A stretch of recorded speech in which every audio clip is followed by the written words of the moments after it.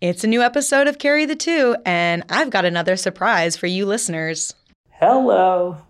Ian is still MIA, prepping for a vacation away from the cold of Chicago, so I've brought in another guest host. Should I introduce myself? Yeah, let's do it. I'm Jude Higdon. And I'm Sadie Witkowski. And you're listening to Carry the Two, a podcast from the Institute for Mathematical and Statistical Innovation, aka IMSI. This is usually the podcast where Sadie and Ian talk about the real-world applications of mathematical and statistical research. But today, we're changing it up once more with Jude joining me as co-host. Jude, do you want to say a bit more about your background? Sure. Thanks, Sadie. Well, as I said, my name is Dr. Jude Higdon, and I'm the Chief Operations Officer and co-founder of the QSight Institute. My background is in educational and organizational psychology. And Jude's team was the other half of the research collaboration workshop that was hosted here at IMSI this past January. Along with Carrie Diaz-Eaton and her group, listen to the previous episode for more on that, Jude's QSight Institute team was hard at work on a prototype.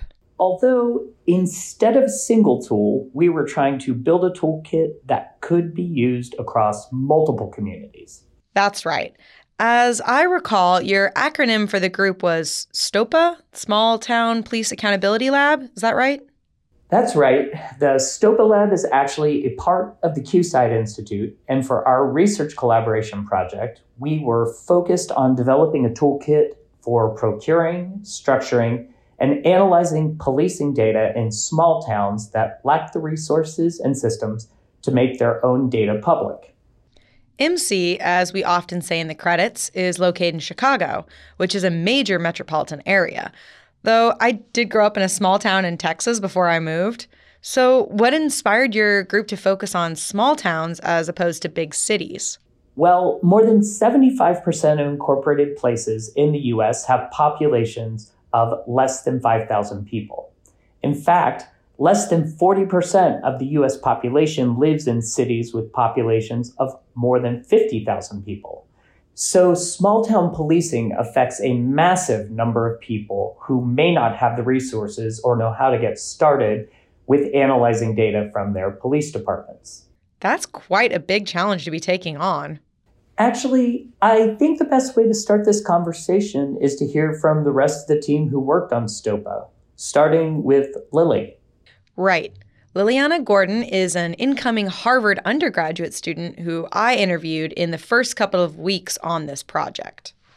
I think for me, one of the things, especially as a queer Black young woman, that is so important is enabling others to have opportunity and potential. And so I think with this particular project, it is about building capacity and opportunity for those in need through data transparency. I think that's the way that I would phrase it, because a lot of folks don't have the opportunity to be a part of these types of things, don't have the opportunity to build themselves and find resources because they're so focused on the immediate, right? Like when your very existence is resistance, you don't have the opportunity to join these types of things. And so really what we're trying to do in the STOPA lab is make sure that those types of barriers are removed for folks in terms of policing so that they can have the opportunity to get involved in things that are greater than themselves, I think, because so often we're just not given that. So we hoped that by building this toolkit while at IMSI, we could help local organizers pursue their goals with some form of structural support. And as I understand it, Lily was extremely helpful in the first step. I almost want to call it step 0 of, making sure you're building the toolkit in a way that focused on potential and known community needs first.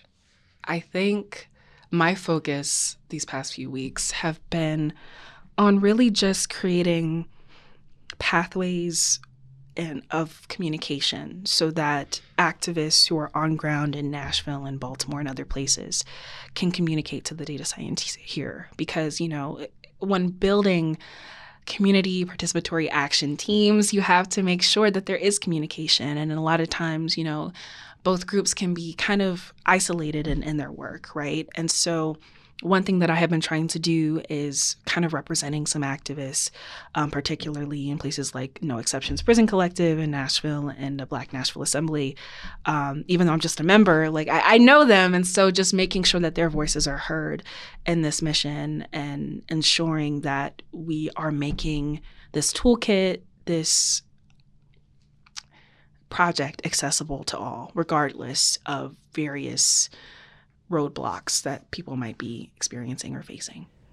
I should also mention that taking on this idea through QSIDES, which stands for the Institute for Quantitative Study of Inclusion, Diversity, and Equity, right, had already established a group called the STOPA Lab.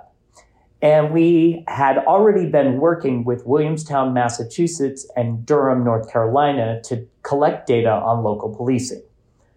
Our time at IMSI was aimed at scaling this process up into a toolkit for use in any small town or city in America. And building the toolkit to make sure that we can provide the resources necessary for social justice activists, for grassroots organizers, and for data scientists at all education levels so that they can get involved in this work and start building resistance and creating change. So it's been exciting. So I think Lily's explanation helps lay the groundwork, but what were the actual steps in the STOPA toolkit that your team was developing over the course of a month at IMSI? So after we cataloged the kinds of needs that small towns have, our next step was to procure data. I think we should hear from William, since that was his main assignment for the month. William Bork is a grad student at Michigan State University, where he does work on data analytics and education. Ironically, I'm not actually working on all of that technical stuff. I'm working on the get data side. And so what we're trying to do is collect more data from other small town police departments and create a workflow that is, we can think of it like a user playbook. And I'm kind of testing that workflow. So the reason I chose that was because I've never requested data from any public institution. I don't know anything about that. And so for that reason, I was interested in learning more and trying to fit into the project that way rather than my typical contributions, which have been maybe more on the technical side. Oh, yeah. I totally didn't even think of that. It's kind of like being a journalist making FOIA requests. That's Freedom of Information Act requests. Yes, it is similar in that different districts and cities have different processes for requesting their data and expectations about how soon you should receive a reply. A challenge for me is that because I am going through data collecting, is that there is lag time between me requesting data and actually getting it. So even just the process of collecting the data that you want to work with can be quite time-consuming. Yeah, that makes sense. I mean, I thought it was slow going running sleep studies in my PhD program, but I didn't have to wait to hear back from governmental officials. So what was the next step after collecting data? Well, that's only half of the data that you need to collect. Wait, what's the second half? You need something to compare the police records against. If you're trying to determine whether people with certain intersectional identities are more targeted by police than others or policed differently than people from other intersectional identities, then you need to know a baseline. Right. So you need general demographics data for that small town or city as well. My role in this project was mostly trying to figure out how to collect and analyze census data when combined with policing data to be able to better understand how we actually answer questions about how communities are policed. For example, we might see certain demographics in the policing data compared to demographics of a given community and be able to make conclusions about the different biases that might be present in how our communities are being policed. You just heard Claire Kelling, an assistant professor of statistics at Carleton College. Her primary role was to help collect the census data and to build a process that would make it easy for future groups to collect that data as well. We then use that census data as a baseline for our analysis. Okay, so William collected police data, Claire collected census information, and then you're good to go? Well, no. Man, I just keep jumping the gun here. Not all data is organized the same way. Each town or police department might organize their data differently and even file it differently. So you're saying it doesn't arrive all nice and neat with variables clearly labeled in an easy-to-analyze Excel spreadsheet? Not usually, not even close. This is where Sam Hansen took over organizing the next step. I was doing what we refer to as step 2, which was extract and transform. Sam is a mathematician, and they're the mathematics and statistics librarian at the University of Michigan, Ann Arbor. Most of the time, the form which the data comes in is not the form that you can actually use to do anything with. And so I was putting together documentation and workflows to try to extract the data from whatever form you get it, and then transform it into a usable format. As anyone who's worked with a public data set would know, cleaning and organizing the data often feels like half the battle. Yeah, when I spoke to Sam, they mentioned that they had built a branching set of instructions for how to organize and read in the data based on the form the data they received came from the department. If I were trying to do this research solo, this is definitely where I'd drop off. Not knowing how to even get the data readable feels like such a challenge. For sure. Our hope is that the toolkit will be well structured enough that, at least for some basic questions, we can help local communities to find, clean, and analyze their local police logs, even if they don't have a professional statistician or data scientist to work with. So after we get the data and we format it into some sort of usable, organized form, what's next?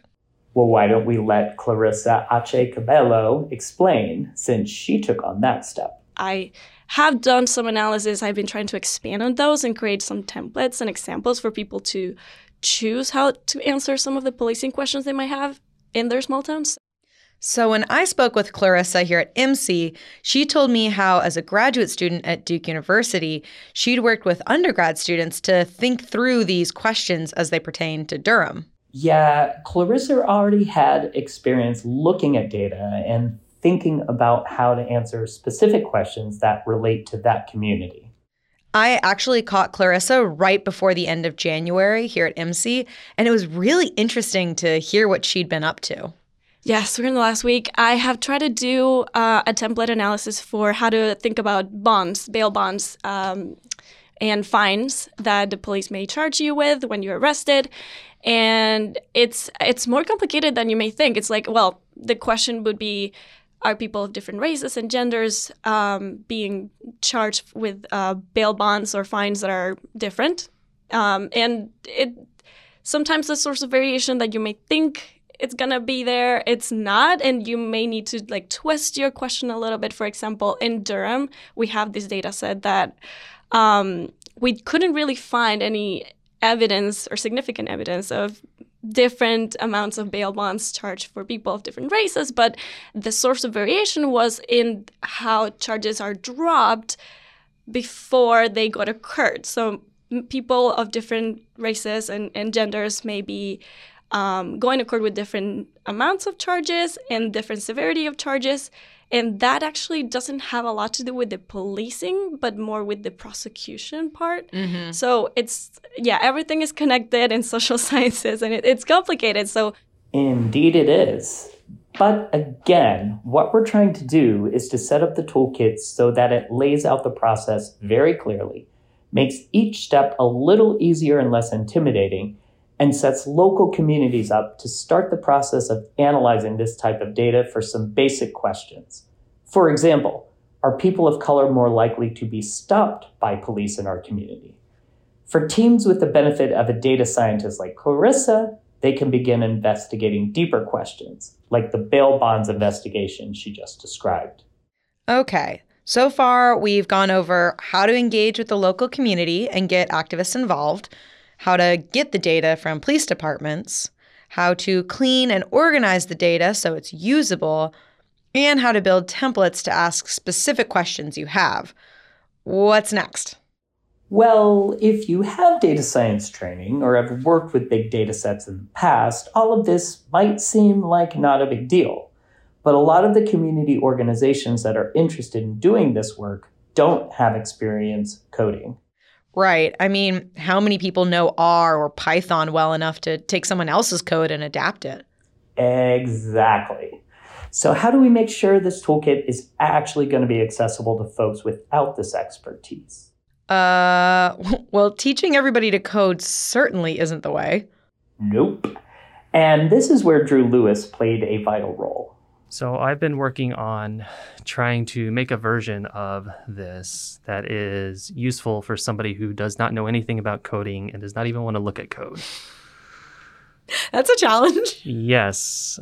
So trying to think about what questions that they probably want to answer. Can we kind of lay out the analysis for them and get this basically automated if they have access to some data and it's in some nice form somehow, then we can go ahead and really walk them through answering these questions. So when I interviewed Drew, I joked that he was the king of GUIs, which he pointed out I was using jargon and should know better as a communications director. GUI, for those of you who haven't heard the acronym, stands for Graphical User Interface. Basically, it's what you see, for example, when you're creating a Google form. It's where you have boxes to add text or drop-down menus or buttons select between multiple options. Right. It's an easier way to select across options in a point-and-click manner rather than working in the code. From what Drew told me, they started by creating an interface for one of the data questions that Clarissa was working on and then expanded from there. So now we have a kind of a template that, okay, this is for one particular kind of question, and now we can adapt that to other kinds of questions that people might want to answer. I should mention that we also had other team members working on portions of putting together this Stopa toolkit. That's right. Unfortunately, I wasn't able to catch everyone at MC over the month. It was just a whirlwind of activity. So who did I miss again? Well, Kanan Inse is a faculty member at Westminster College, and Ranthony Edmonds is a postdoctoral fellow at Ohio State University. They are both working on analysis streams similar to Clarissa's work. And thankfully, I was able to speak with most of the folks here physically at MC over the course of January. So I'm new to this whole podcasting thing, but is this the point where we Zoom and talk about what we accomplished in about a month? Almost, but first let's take a quick break.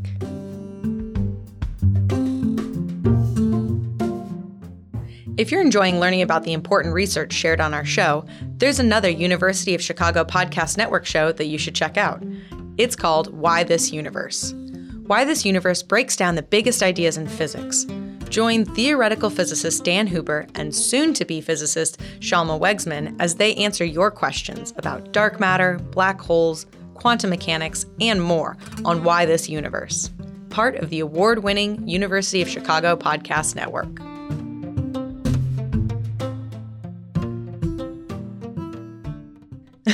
So did I tell you what stopa means in Polish? No. It's the Polish word for foot.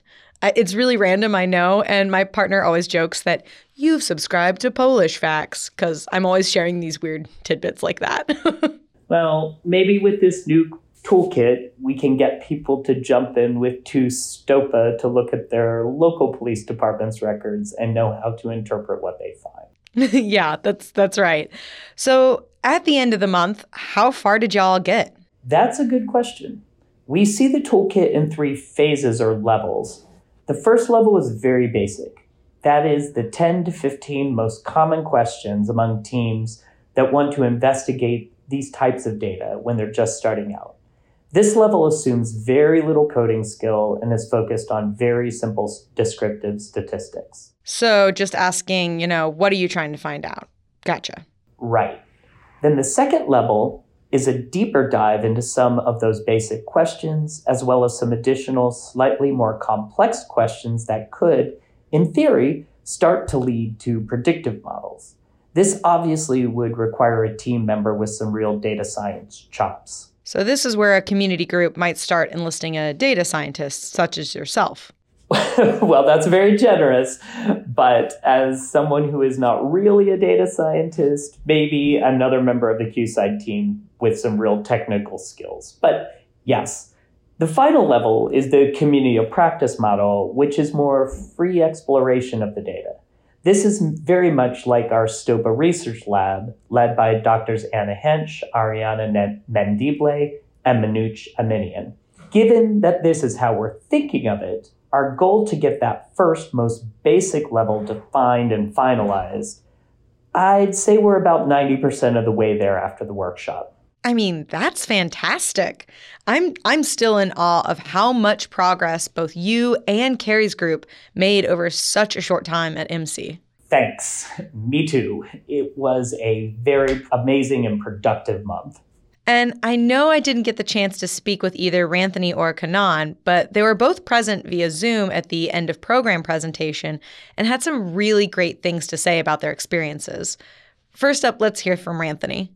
I think that in my day-to-day, like this obsession with details and the fine-tuned parts of the process are sort of what dominates. And so in these spaces, even if I come ready to center, like that default came back. And it was just really nice to sort of be reminded of how the headspace of myself personally as a data scientist, like in these spaces, like needs to constantly, adjust based on sort of what I'm used to centering, which is the numbers themselves, and so it was just a really nice learning experience to be around others who really care about this work and are wanting to use this to make communities better and to empower them.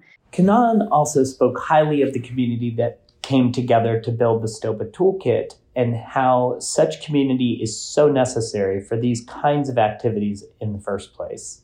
I've really appreciated learning how much of a critical mass of math and data people there are who are interested in doing work that does not center themselves. I think that especially when doing like data work, I feel like as someone who's not trained in that field, I think that it's easy to lose sight of the people and focus on the mathematics. And I think that continually reorienting ourselves toward community is a beautiful thing. So now that you have a prototype of this toolkit worked out, what's next?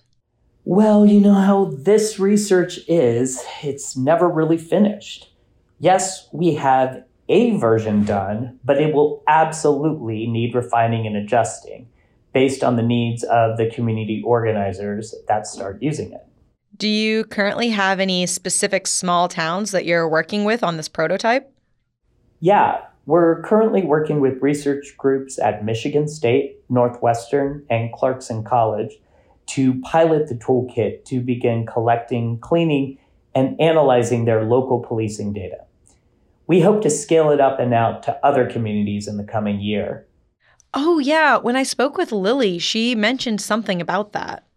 And the thing about it is that it is a very, cyclical process where you have to, continue to have these types of conversations about, what is needed in the community and how to capture those needs. Because, yes, it's important to have folks at the table who have these lived experiences. But then again, you can't have just a few people who have every lived experience possible in a community. And so really, it's just about making sure that we start the conversation and create a resource so that people can begin to find certain, directions that can lead to that cyclical process and not make it so hard to find folks in their area who might have that expertise. Because, for a lot of grassroots organizations, yes, they might know like data science collectives and stuff at the universities. But then again, a lot of those universities might have histories of displacing folks in their community. And so it's like, do I really want to trust them, right? And so it's just making sure that we create trust and accountability and communication so that people can get the work done. Yeah, so it's still an iterative process that I'll continue working on well past leaving MC. Our STOPA research lab, which you can join by visiting our website, www.qsideinstitute.org, meets twice a month and is continuing the work. And of course, to get folks actually using your toolkit means you'll need to advertise it in some way and build those connections with those organizations or people. Yeah, I know that was an aspect that Sam was particularly interested in as well. But how are we going to get it out there so that people know it's there? How can we figure out if people have used it? How are we going to get it out into the different types of communities that it's aimed towards? Because it's aimed at people who do data science, but also people who are interested in, trying to figure out and analyze police departments. And so trying to determine, maybe we should write up a methods paper around this so that some of the more scholarly community will see it, because that's what, people in the academy, that is where they get their new information. But that's not going to hit any of the community organizers at all. And so how do we make those connections?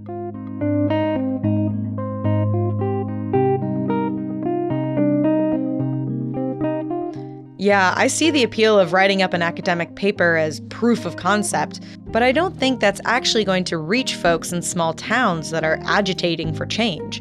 This feels like it needs an approach of doing both the classic academic route and the actual outreach. Indeed it does, and as you suggest, the ultimate point is to help small towns and communities to use the toolkit better to understand how their community is being policed and to address any inequities that the data show.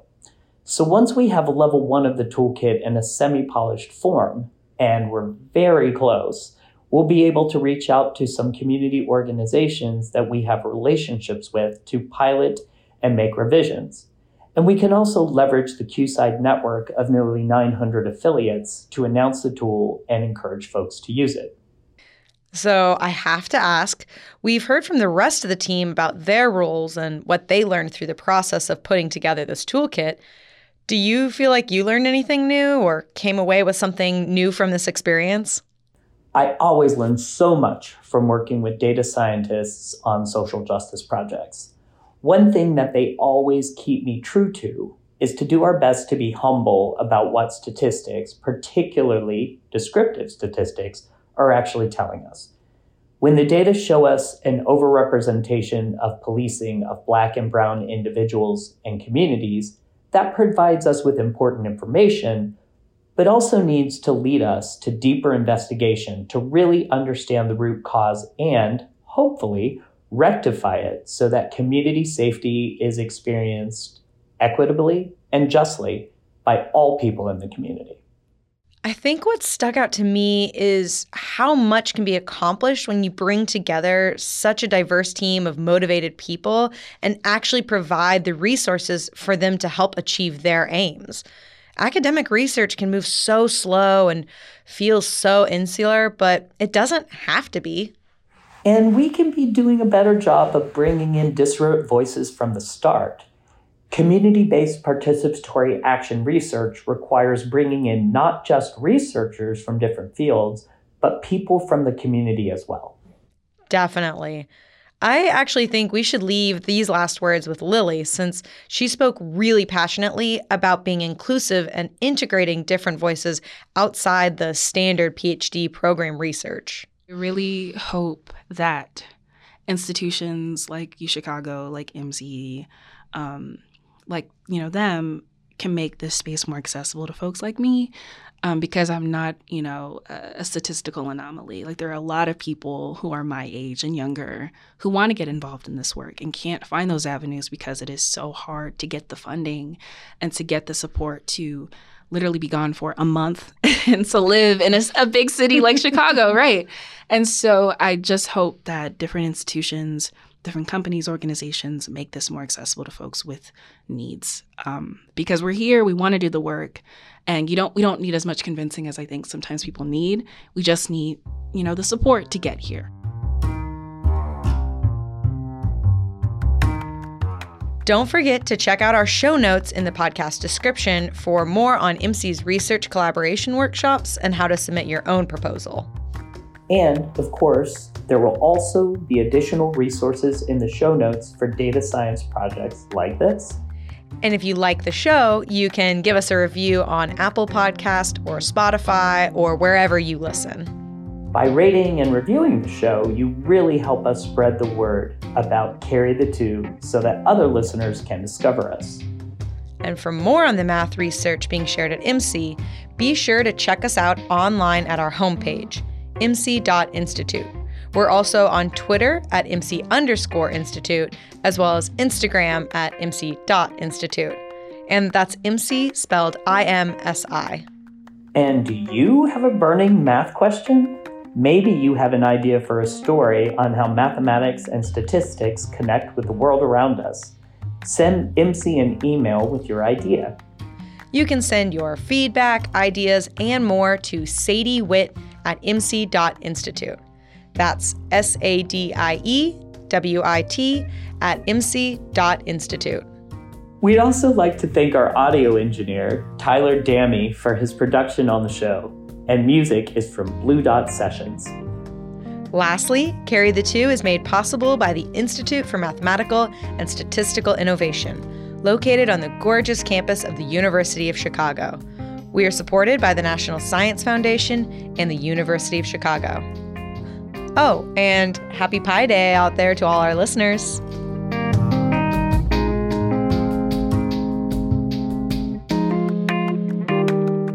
But Ian and I often interrupt each other, and it's hard to write those lines.